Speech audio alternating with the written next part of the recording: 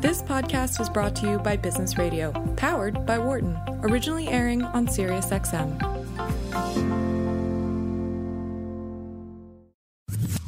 From the campus of the Wharton School in San Francisco, this is Launchpad on Business Radio, powered by the Wharton School. Here is Professor Carl Ulrich.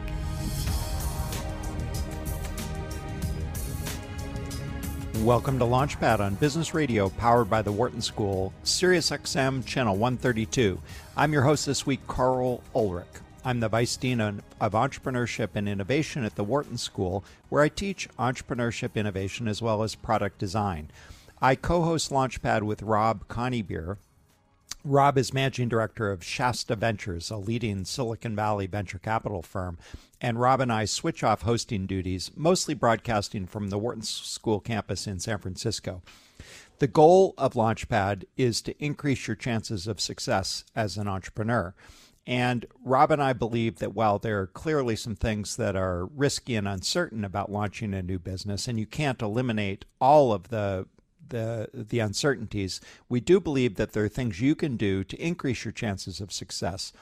And so what we try to do is identify tools, principles, methods, and approaches that have proven successful for other entrepreneurs in the hopes that they can be helpful to you.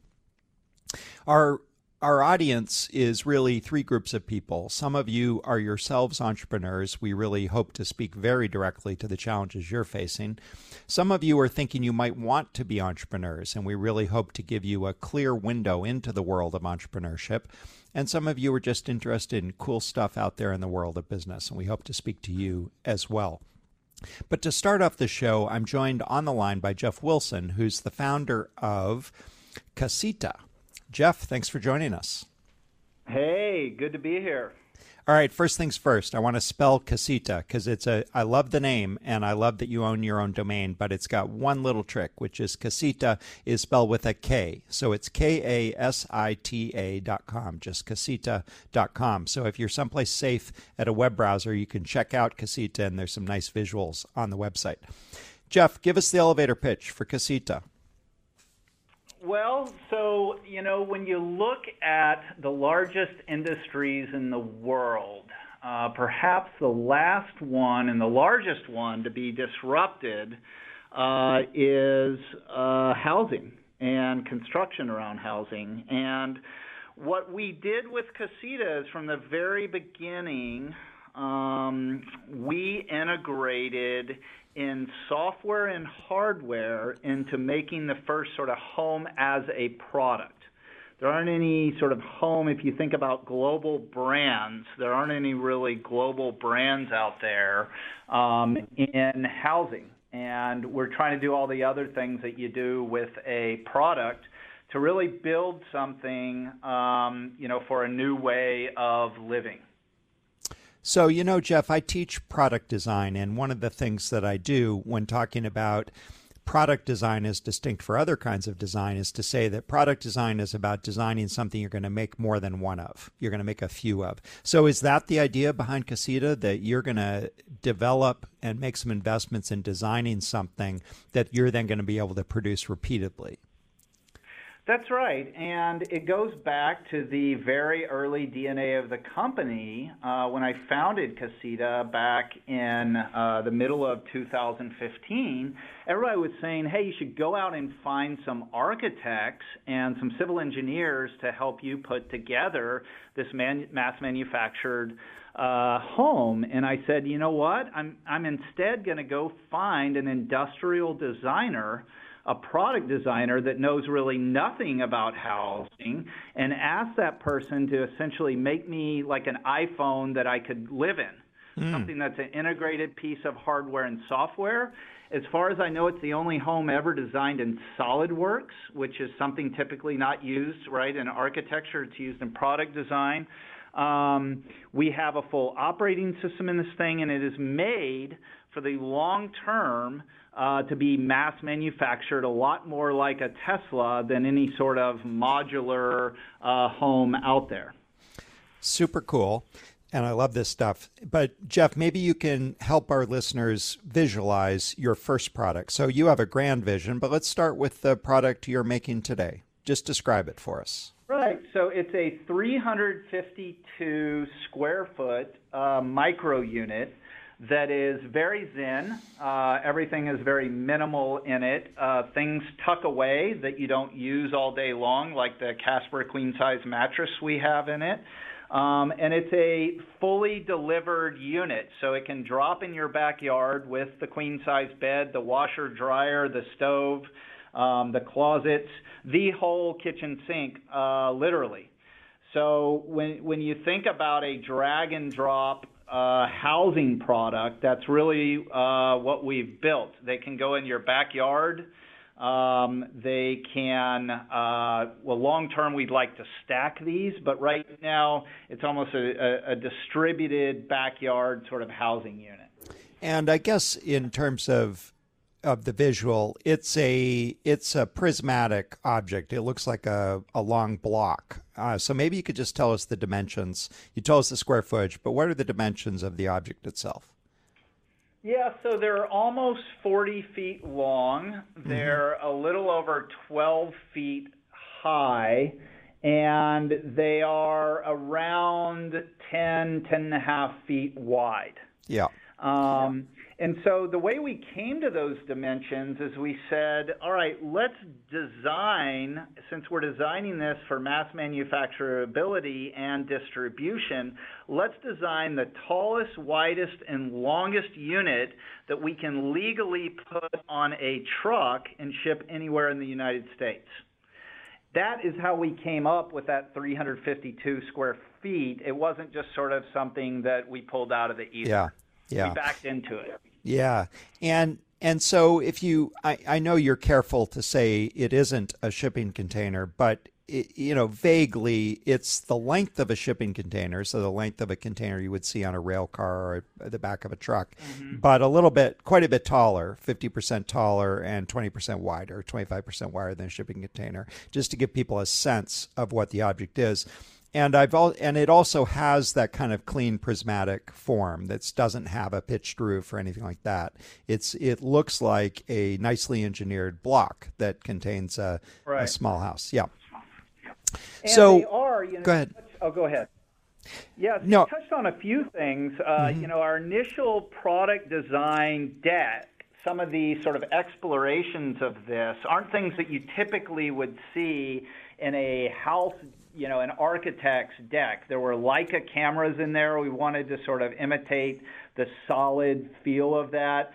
And one of the slides, actually, our designer had a bunch of, rounded rectangles on a slide, of which, most of the consumer devices these days seem to have rounded rectangles on them. I'm looking at 5 or 6 of them here in our conference room, and we said we wanted to rise above the rest. So you're not going to find any rounded rectangles in either the exterior or interior of the design. Yeah, it's a little edgier, as it were. It does have edges, although certainly the rounded image is, I think, evokes iPhone for sure. But it's beautiful. It's a clean, nice object. I love that it was made in SolidWorks. And then just one last thing to calibrate our listeners. I pay attention to things like square footage, and that's a 352 is a nicely sized hotel room. So that would be like a good sized hotel room at the Four Seasons would be something like 300 to 400 square feet. So a decent size living space, but you do have to play a lot of tricks to get everything you want in that house. It does include everything, right? It includes a kitchen and a bathroom, correct? That's right. You've got a full bathroom, you've got a kitchen, you have a washer dryer, you have a queen size bed. You have plenty of space to set up an additional table. You've got probably 8 linear feet for hanging clothes. You've really got everything you need to sort of live a light lifestyle. We obviously weren't designing something for somebody that just found themselves on the set of Hoarders, sort of move out of their home and get everything in. We're more designing around a psychographic of folks that, want to live a bit of a lighter life, own more of their stuff rather than, having their stuff own them. Yeah. All right. Well, a question after seeing this beautiful home, probably the third or fourth question is, what do I pay? So tell us what the price tag is. So it's $149,000, gets you the whole box and everything in it. It's permitted, and we've gone through a long and tedious process of getting this pre-permitted in several states already. California is one of them. So, you don't go through the full process of having the drywall inspected and having the city come out and look at the electrical and the plumbing and all of these, and then the fire suppression system. All that's done inside the factory. So literally you just pour a pad or piers, you deliver it to your site, set it down, and plug it in. Yeah. So you said in passing that you could plop it in your backyard, and that made me wonder if you could about the use cases. If I have a backyard, I already have a house. So why do I need a new house? So maybe talk about the use cases, and then more specifically, could I plop it on a plot of land in California and have it be my primary residence? Yeah, so the second question I'll answer first, yes. Okay.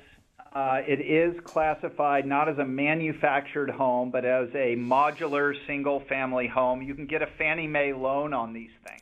Wow. So if you wanted to just plop it down on a piece of land. But, in the backyard space, California and a lot of the other places that have severe housing shortages and, out of control affordability crises have begun to pass laws on something called an ADU, or an accessory dwelling unit. So the state assembly actually in California has passed a law, Senate Bill 1069 there, that says if you apply for a backyard unit, that permit has to be issued, and I believe it's 120 days now. Actually, the mayor of San Francisco just came in and said, you know what, we're just going to automatically approve all the ADU permits that are in process right now.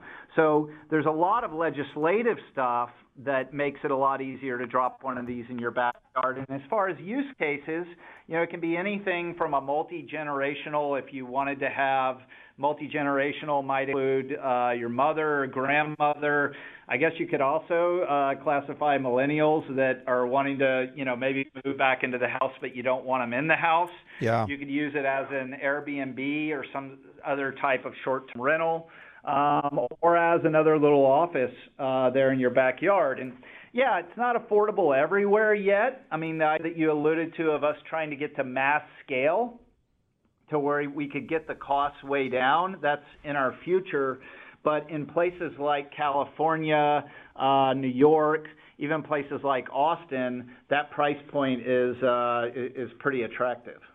Yeah, so let me just push you a little bit on the price point. I think as a business decision, it's a really smart price point. I think it's you probably have a lot of early adopters. You've decided to build this beautiful high-end product to start.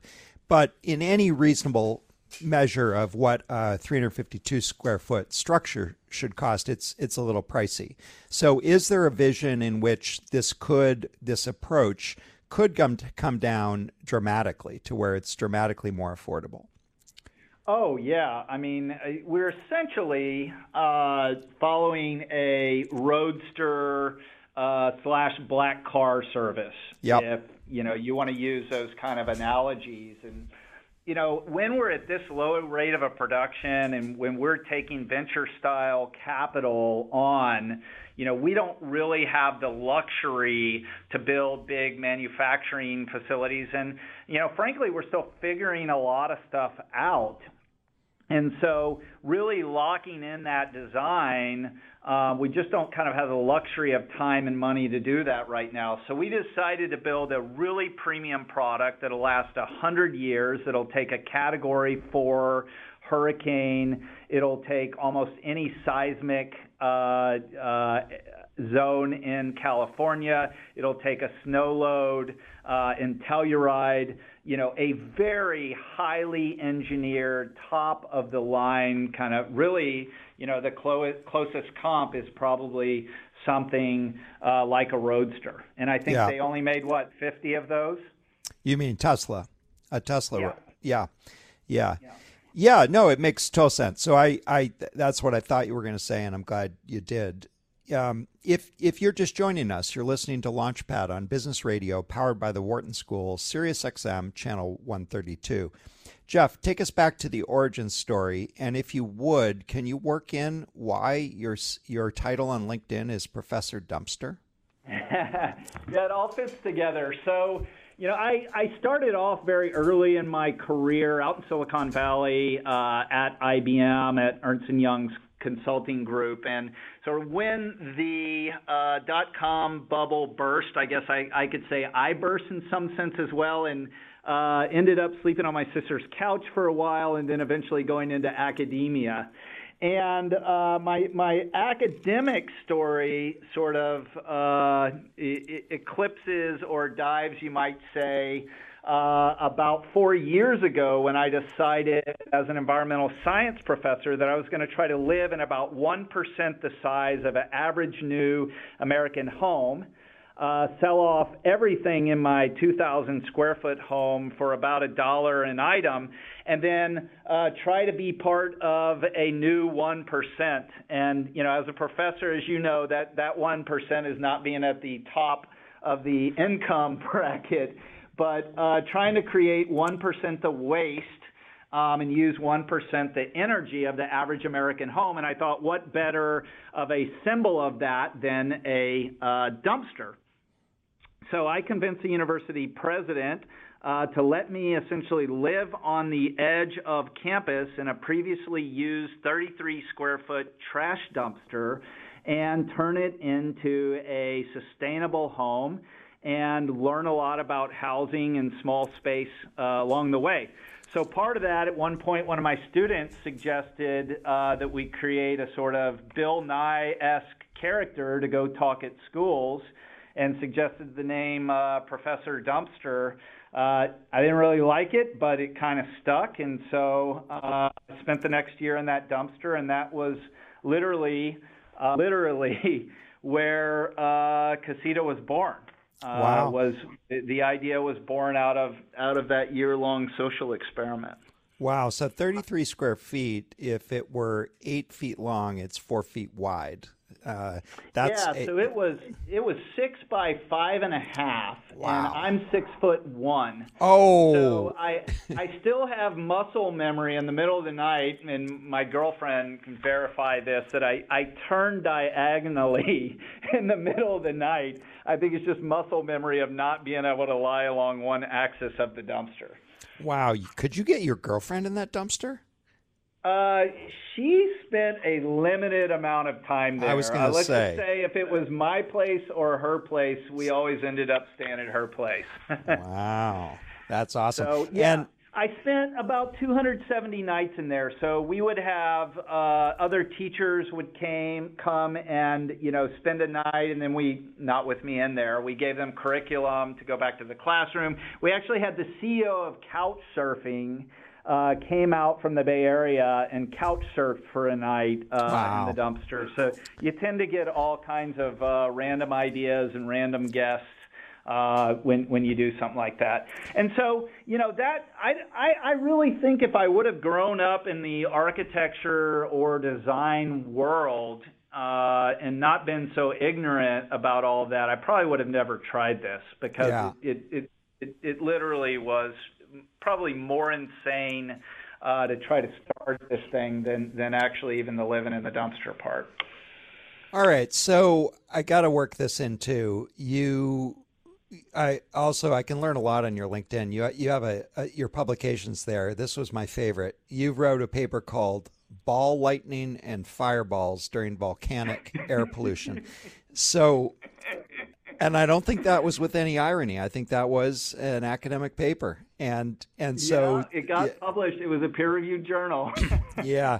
So I guess what I'm wondering, Jeff, is how'd you get from that to housing, and what was the origin of Casita itself? It's not linear at all. If I've thought back and tried to draw any sort of line in it, I was interested in air quality and health, and there were some massive unexplained sort of health of that. We made some very tenuous connections to Icelandic volcanic air pollution in that study. It really just turned out that I was an academic, and, one of the things in academia that you're rewarded for, some people will say you learn more and more about less and less until you kind of know everything about nothing. And a few of the last papers that I had written had gotten so sort of pedantic and so focused on things of such minutia. In some ways, I just said, man, I kind of need to mix it up a little bit and, try something a little bit more experimental. So came up with this idea, pitched it to my university president. I think they already knew I was a little bit crazy, and they said, all right, well, let's try it. And, where Casita came from was really looking at how my life had changed when I moved into that small of a space. Mm-hmm. I only owned 4 or 5 shirts rather than 40 or 50. Mm-hmm. My commute went from 30 or 40 minutes to 3 or 4 minutes. I spent more time making the neighborhood and the spaces around me my living room rather than having a big living room. And then I had a lot more disposable income, so to speak, to spend on things, whether it was paying down student debt or traveling or eating out. And I thought, okay, this micro living experiment, there's something to that. So why not design something as a product, housing as a product that could really take advantage of that smaller footprint? And that was really where the idea was born. And I just started telling folks about it. And eventually somebody said, well, why don't you quit your job and go try to raise some money and go for it? And that's what I did.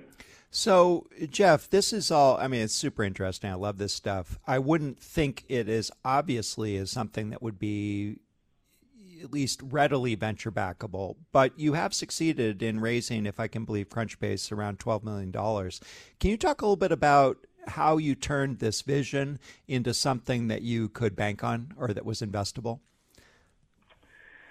Yeah, I think it was, because first off, if you just want to take this from a traditional, somebody that's going to look at it from a venture perspective, and I didn't know any of this as well.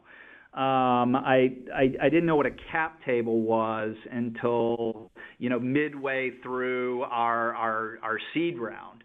I was just out pitching something that I really believed could solve a massive problem in the world, right? A base Maslow problem of, housing and shelter. And I had what I thought was a novel way to do that.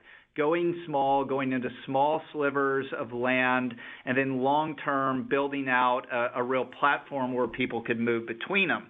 If you were to look on its surface, a 25,000-pound piece of hardware in the slowest moving, oldest, most regulated industry, and on top of that, trying to do software and manufacturing it yourself, if I would have known how crazy that was in retrospect, I don't know if I would have given myself money. Mm-hmm. But, I had a dream. We had a massive problem and a massive market to go after, and I found a few believers. We've actually built something. I'm at my factory now looking out on the factory floor. We're actually making these 25,000-pound pieces of hardware. And, we can't share the news just yet, but, this thing is going to go on in a very big way. I just want to take one moment and tell our listeners what a cap table is, because I hear this a lot. People don't know what it is. So cap table just refers to capitalization table, and it's just a table that shows who owns your company and typically includes you, the founders, some of your employees and your investors. So Jeff, you alluded to big news, but can you just tell us more broadly how's it going? You started in April 2015. That's not too long ago. That's just 3.5 years ago. Yep. How's it going? So it's been a ride. I mean, we've gone through. We raised a seed round, a bridge round, built a prototype and a beta, and we have now 10 units out in the world. I feel like we have things dialed in now to sort of ramp to the next level of production when we can make 50 or so in a year. And we've got about, 27 employees, and we have a lot of interest. There's still a lot of things to figure out. This transition from basically being a home builder under a roof to, a large-scale kind of Model 3 type of manufacturing base, as we all know from what's happened at Tesla, it's not easy to do this with billions of dollars. It's very difficult to do this rolling out of a dumpster with sort of tens of millions. So a lot of challenges in front of us, but we're alive. People love the product, and we've got a big future ahead of us. Awesome. Well, it's great to hear. And Jeff, where are you living now? Do you get a bigger dumpster? Or I actually have another dumpster 2.0 out on the floor here that we're going to install some of our technology stack into. I pay rent or half rent in about a 400 square foot studio in Brooklyn. And when I'm here in Austin, I'm actually looking at the couch that I sleep on here. My investors don't tend to give me a lot of crap about living in a couch because they know my roots and what I used to sleep in. So this is a full climate-controlled 6.5-foot couch. Well, I love the frugality. That if I were an investor, I'd love to see you sleeping on the couch. Well, there's an extra one here right across from me. So all right, if you want to do the next interview from the office late night, you're welcome. All right, beautiful. Well, Jeff, we're out of time. Thanks so much for making the time to join us and telling us about Casita. Yeah, hope to talk again soon. Take care. All right. So for more information, you can go to justcasita.com. And just to remind you, it's Casita with a K, KASITA.com.